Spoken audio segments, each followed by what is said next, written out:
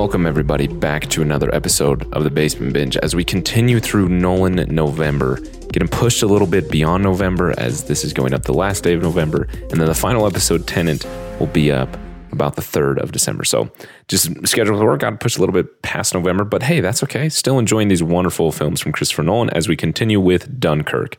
Let's just jump right into the episode here with 2 cents. If you're new to the Basement Binge, thank you so much for being here. If you're returning, also thank you for coming back. 2 cents, if you didn't know, is just my spoiler-free reaction to the film. So if you haven't seen Dunkirk and you're not wanting it spoiled, this is the section for you. So to talk about Dunkirk, it is a very, very unique film, but it's also a very powerful film. Christopher Nolan mentioned in an interview that I was listening to that he wanted to experiment with throwing the audience right into the third act and making an entire movie with that level of tension normally found in a third act. Dunkirk literally does that. You start the movie with characters in the middle of some street with immediate death and peril. No character introductions, no enemy introduction, just here everything is. This is the threat, this is the risk, this is the terror. We go from one set piece of death and narrow escape to another. From the moment the film starts, you just want these soldiers to be safe. That's all you feel. You just feel an intense level of threat that you don't completely understand, but you know it's there. And you just want these soldiers off the beach. And for almost 90 minutes, they just can't get off the beach. Everything is working against them. It's full of all the things we love Christopher Nolan for. Incredible practical effects, IMAX cinematography that's full of striking images, a Michael Caine cameo, Tom Hardy in a mask, nonlinear storytelling, and deeply personal stakes. The unique thing here is that these stakes are real. This isn't a fantastical event or a story that was made up. This is history. And that adds a weird sense of empathy to the whole thing that normally isn't immediately present in Christopher Nolan's films. In that, and that it's a war film, Nolan has done something really interesting that you don't typically see in this genre, making it all about the event and a collective group of people almost, not just one particular character. I couldn't even tell you the names of the characters in the film. I had to look them up, but I can now tell you the event of Dunkirk and the great challenge and victory that is the events of Dunkirk. It makes for a very unique viewing experience because it isn't just about this one individual's safety, but now 400,000 young men. It makes everything feel much more important and the terror that much more horrifying because the stakes, in whatever film it is, be it a Christopher Nolan film or Guardians of the Galaxy or whatever it is, when the stakes are for the entire world or whatever, really big stakes, it's hard to feel that because in the moment it's one character and their particular arc. Where yes, we do follow characters, we follow groups of individuals, mainly 2 or 3 throughout Dunkirk, but the film and the experience is about an entire group. And so that makes the stakes and the fear that much more horrifying. It's very powerful. But it's also something that makes the film a little bit weak because this nonlinear nature that Christopher Nolan loves and in his words, the experiment that it is, can take away from the sincerity of those real moments. So it's kind of a balance that it doesn't achieve perfectly, but it does most of the time. I was about to say the script reads, it's a Christopher Nolan film that I think everyone should see at least once. I'm just going to change that. It's just a film that everyone should see once. The feeling of dread and helplessness creates a new layer of love in my heart for these soldiers. Don't be fooled. This isn't a film in praise of war, quite the contrary, but it does open your eyes to how difficult it would be to be in those situations and gives me, I don't think this was the intent of the film, but gives me new understanding to things like PTSD. If nothing else, the story of Dunkirk, the real life historic story of Dunkirk is powerful, and the film at least captures that fear and that reward that is the story of Dunkirk. And technically, this film is magnificent, very impressive in the technical craft behind it. That's my 2 cents. There's not much more I can say about this film, Dunkirk, spoiler-free, because maybe you were like me and you didn't even know the story of Dunkirk because you failed history class like I did. There you go. That's as spoiler-free as I can possibly make it. Let's get on to the next segment's brief announcement before we do that. Thank you for everybody who's been contributing to everything on Instagram with the posts, thoughts on Dunkirk and also the next episode, Tenet. If you want to have your thoughts included in the Tenet episode, let me know. Reach out on social media, comment on a post, letterbox, wherever. Send me an email. All of those are linked in the show notes how you can contact me. Additionally, if you're a big fan of the Spider-Man movies and getting excited for No Way Home coming up, my friend Matt at Matt Goes to the Movies, he's reviewing all of the live-action Spider-Man films in preparation for that. You can go check out those episodes. I'll be joining him on a few of those towards the end of that movie marathon, but Go check that out if you're interested. Of course, Matt's show linked in the show notes. And with all of those announcements out of the way, let's move on to the next segment here. Pick your poison. This segment, if you didn't know, is a rating scale here at the Basement Binge. Out of 4 options, how would I interact with the film again? What is the binge ability? Never watch it again. Above that is to stream it, meaning it's on a service I'm already paying for. I'm just looking for something to watch. I'm browsing. There it is. I'd be willing to click on it. Above that is to rent it. In the right circumstances, pay a few dollars. Redbox digitally, however, rent it. Top of the list, you saw it coming, is to buy it. Digitally, Blu-ray, doesn't matter. This film to me is still a buy. I've kind of joked about how all of these films in Nolan November have been, but it's not as, this film, Dunkirk, isn't as strong as the others were in this rating. It's almost a rent for me. If it wasn't for IMAX and the benefits of 4K Blu-ray I enjoy with this particular film, it would be a rent. Not because it isn't good, just because of the subject matter and how I like to enjoy movies, and that this isn't one that I just plan to rewatch as frequently. But when I would make the decision to watch Dunkirk, it would be a solid decision worthy of spending a few dollars on to make it worthy of renting. It teeters into buy because I know it's a film that I will rewatch again. Part of that is my appreciation for Christopher Nolan as a director and not so much the film. And also the reason it's a buy is because it's shot on IMAX and I love the IMAX format. I want to get that on the Blu-ray, which I guess technically you could rent a Blu-ray from Redbox and still get that. Now that I think about it. But either way, it's kind of right in the line between the two. I already own the film, so I'm just going to say it's a buy because I bought it. But if I were doing it again, this wouldn't be at the top of my list. It would be one of those films that I would get on a good deal on Black Friday or something, which is how I got it in the first place. So that's Pick Your Poison. Let's move on to the next segment, Live Up. This is where I talk about my expectations in going into the film and if the film is able to live up to them, whether that's on the initial watch or on a rewatch. Before I get into my thoughts, though, I want to share the thoughts of other individuals on Instagram that I had asking about this film. I asked my followers on Instagram to rate the film out of 10, and it got a solid, almost perfect 5. Some were all the way at 0, some were all the way at 10, and a few were in the middle. Ended up at a solid 5. The most common word that people used to describe it was intense, very fitting. I asked the question about the 3 timeline division. Was it cinematic tension or unnecessary complexity? And it's actually perfectly 50-50 at the time, so people couldn't decide. The next question I asked, should Dunkirk be directed by someone else? There was only one individual who voted on it, and he voted 100% it should be directed by Christopher Nolan and nobody else. But Ali, who was on the Nightmare Before Christmas episode, he had some interesting insights. He reached out to me and said, well, is it with the same script or with a different script? And he had some great ideas. He said, with the exact same script, I'd say someone more stylized like Cronenberg or Burton, which can at least make the movie look interesting. Then with a different script, I'd like to see one made by Wolfgang Peterson about this topic, but he's too old. So either Joe Wright or maybe if we want to go deeper, Inarritu, probably mispronounced that. Anyway, I love hearing Ali's takes. He had a lot to say about the film. In fact, I'll just share it now because I thought it was interesting. Because he's rated all of the Christopher Nolan films low that I've been doing over on Instagram every single time he's near the bottom. But this one, it was all the way at 0, like as further as it could go. And I was like, oh my gosh, this is your lowest. What do you think of it?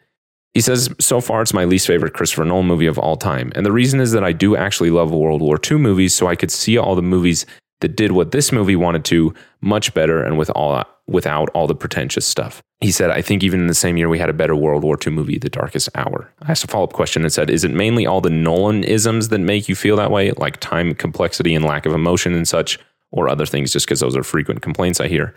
And his reply was, a combination of those things, and the fact that the movie does try to draw comparisons with movies like From Here to Eternity, which is kind of bad when your characters have 0 emotion in them, but you try to connect your story with one of the most emotional movies of all time.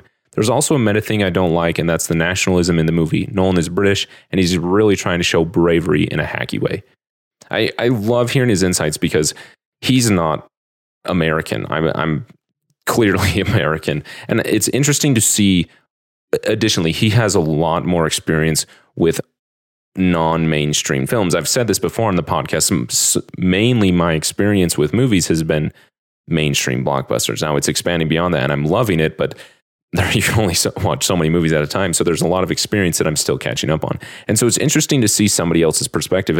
And while I don't agree with him, I can respect that he views it that way. And maybe it's just because I'm blind to some of those things and I don't see it yet. Maybe it's the experience, whatever it is.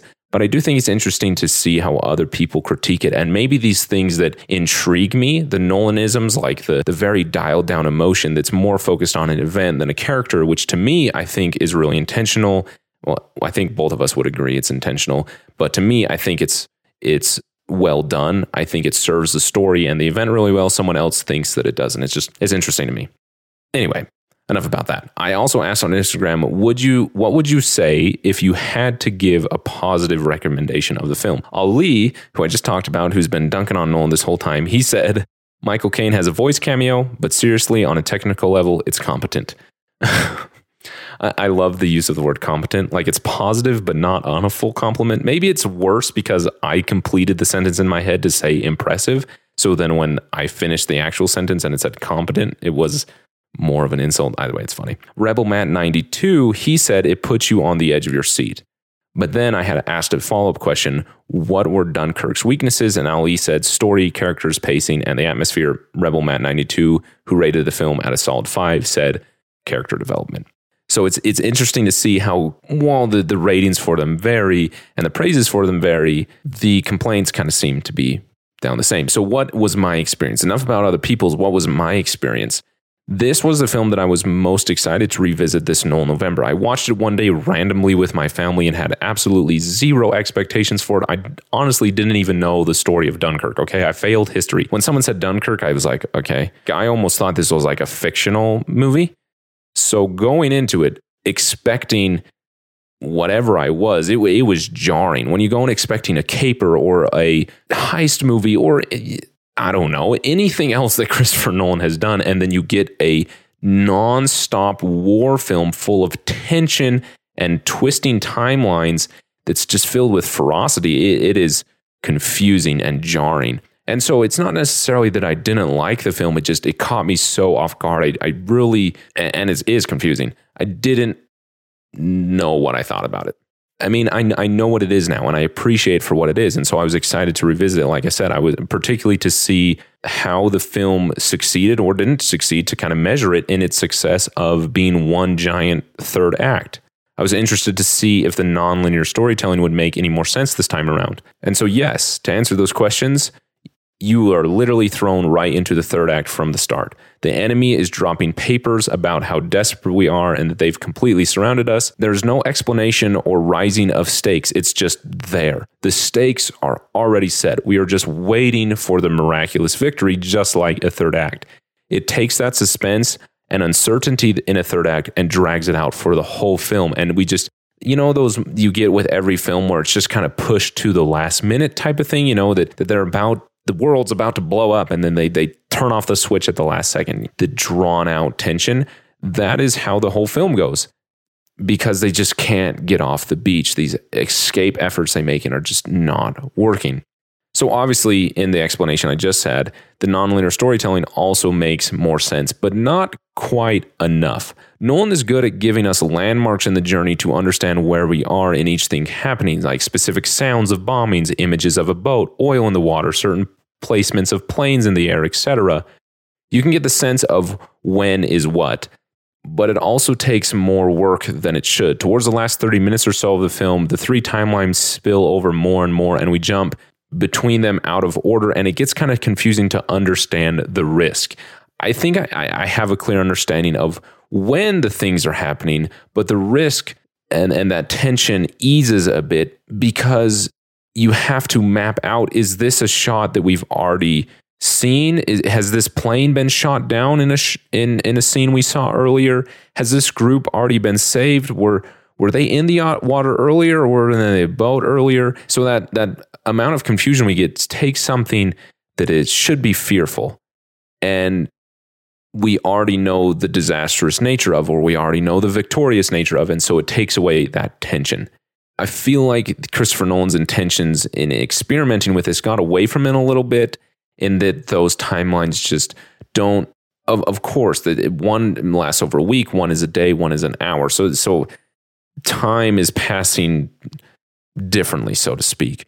But there's a point where those times in my head should match up, and that we keep cutting between them too long. I think that it would have worked better if we did cut between them, but then it reached a point where we see them match up. And when I feel that they should match up and I feel like they are all at the same spot, like it just feels natural. Like, oh, we've arrived to the same place. My brain can understand that one journey took a week, one journey took a day, and the plane is taking an hour, but now we're all to the same point in time. And at that point in the story, we're still cutting between the timelines back and forth, and it's just confusing.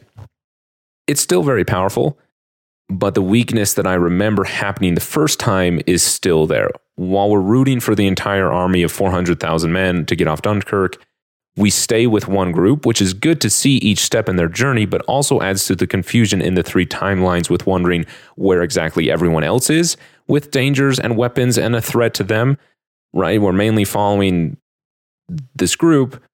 What about everybody else? And so that cutting just gets confusing. So did the film live up? Yes. I was... Well, actually, no. To answer the question honestly, no, it did not live up. My expectations were that it was going to be a little bit better.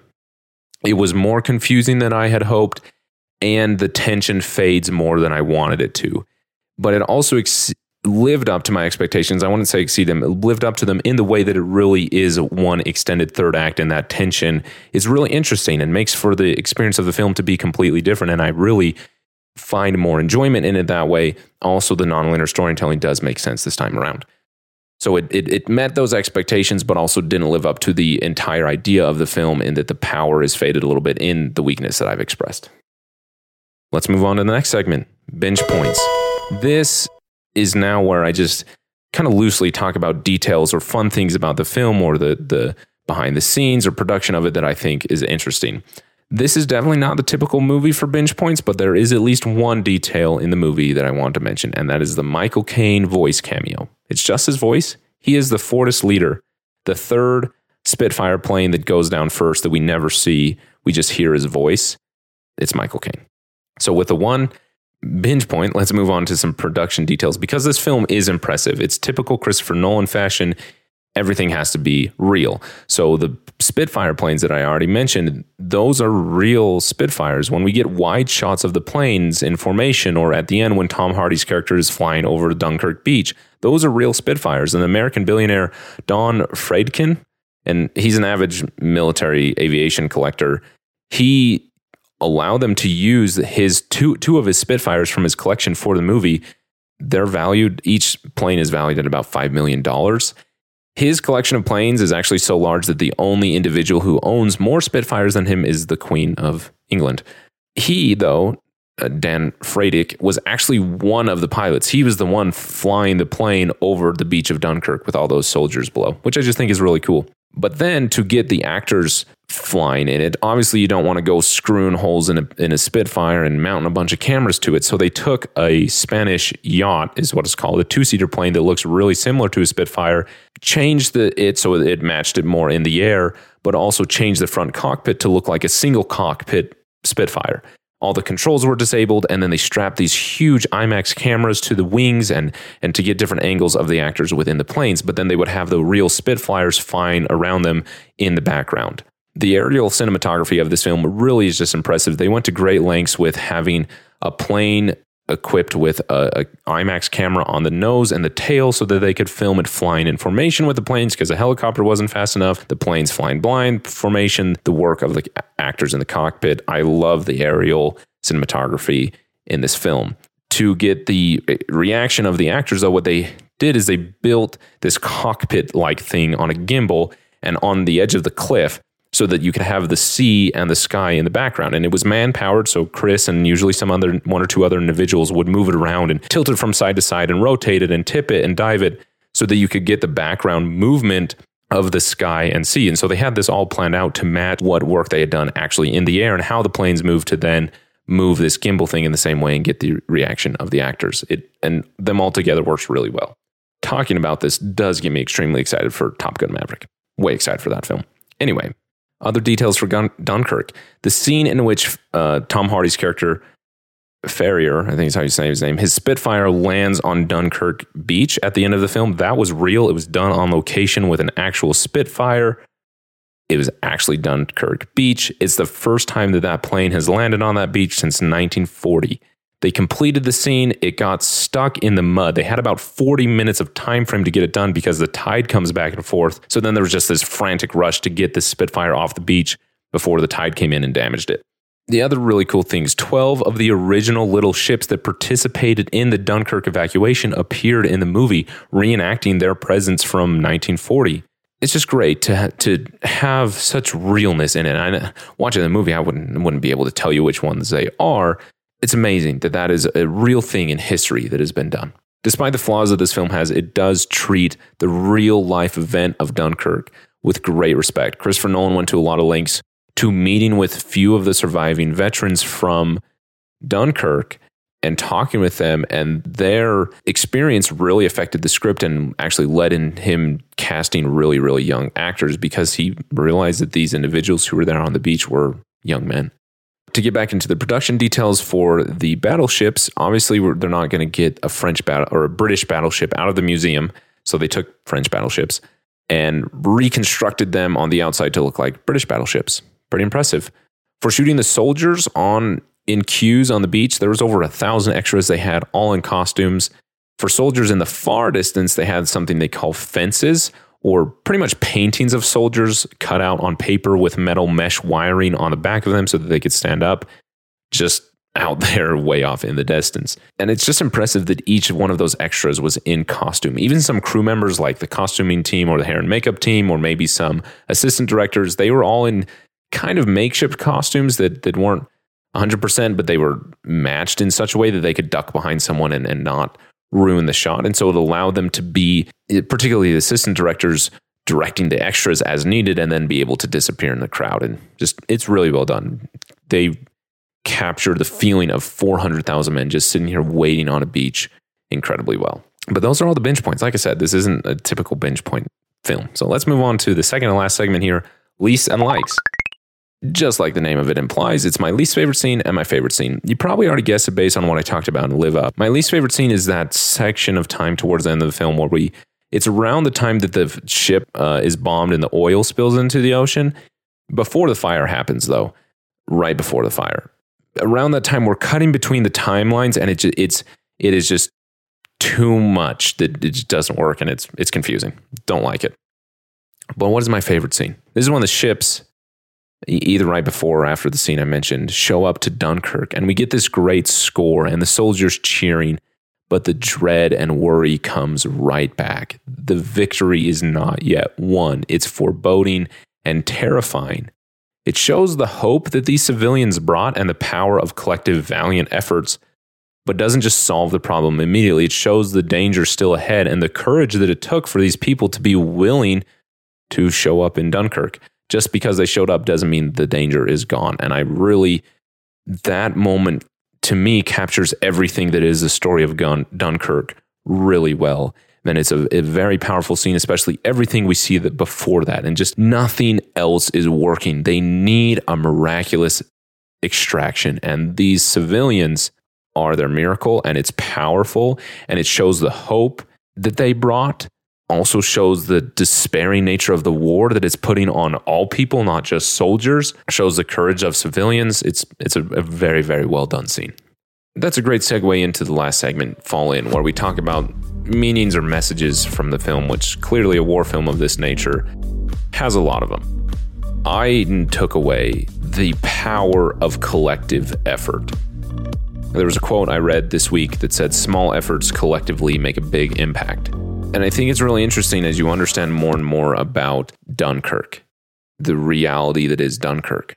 For example, Christopher Nolan, either in the 80s or 90s, I don't remember, with his now wife, at the time his girlfriend, Emma Thompson, they took a journey on a little boat with a friend of theirs, I think, across the channel to Dunkirk. It took them about 19 hours. They left at 5 a.m. and didn't show up to Dunkirk until 1 a.m. This is a tough journey. This just isn't a sail over the lake or whatever. This is a tough, long journey. And that's without all the fear of dive bombers above you and a continually approaching German army. What these civilians did collectively is powerful. If one boat showed up, we probably wouldn't have a movie about it. The world would probably be different if Britain would have had to kind of just give up to the demands of Germany. World War II would be completely different if Dunkirk went differently. And so it's already powerful enough that 400,000 or close to 400,000 individuals were saved. That's already incredible. But it also would have changed history as we know it. It'd probably be a completely different world. If I remember what I read right, it was about 800 boats that showed up. That's just powerful. About 1,000 individuals, if not more, brave enough to go save these young men. But even their efforts wouldn't have been nearly as successful without the help of the Air Force and brave individuals like Tom Hardy's character willing to sacrifice himself and be captured so that many other soldiers could be saved. The collective effort making such a huge impact on the individual lives of these thousands of men, but also on the trajectory of World War II and the world as we know it. There's not much more you can say beyond that. Small efforts collectively make a big impact. And I just think that that's really powerful. And it's something that even before this film has been on my mind. The holiday season is coming up. This is a time that I want to find a way to do good. And I can go out there and I can do good. But if there's a collective effort, it can make a big impact. And so if you have any suggestions for some organization or event that's going on or something, or want to organize something, you have some ideas, please send me an email and let me know. I'd love to get involved when that add to collective effort. I plan to have a plan by the Tenet episode so that I can share with all of you the way that I want to add my efforts to this collection of other individuals' efforts to make a big impact, and invite you to do the same.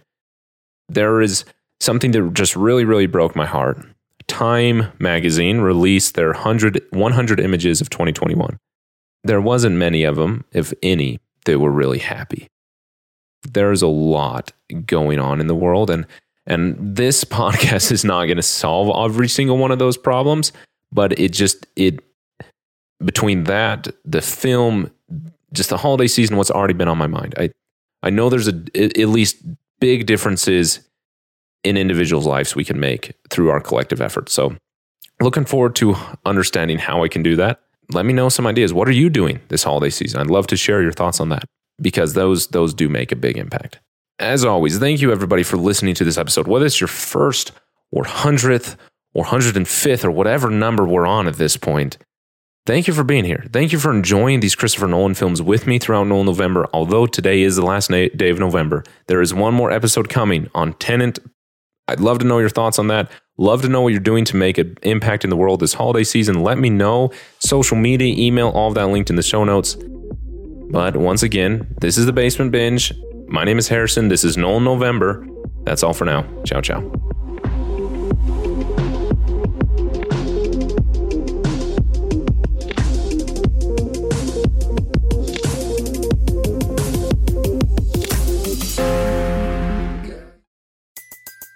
Everybody in your crew identifies as either Big Mac Burger, McNuggets, or McCrispy Sandwich.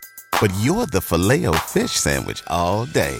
That crispy fish, that savory tartar sauce, that melty cheese, that pillowy bun. Yeah, you get it. Every time. And if you love the Filet-O-Fish, right now you can catch two of the classics you love for just $6. Limited time only. Price and participation may vary. Cannot be combined with any other offer. Single item at regular price. Ba-da-ba-ba-ba.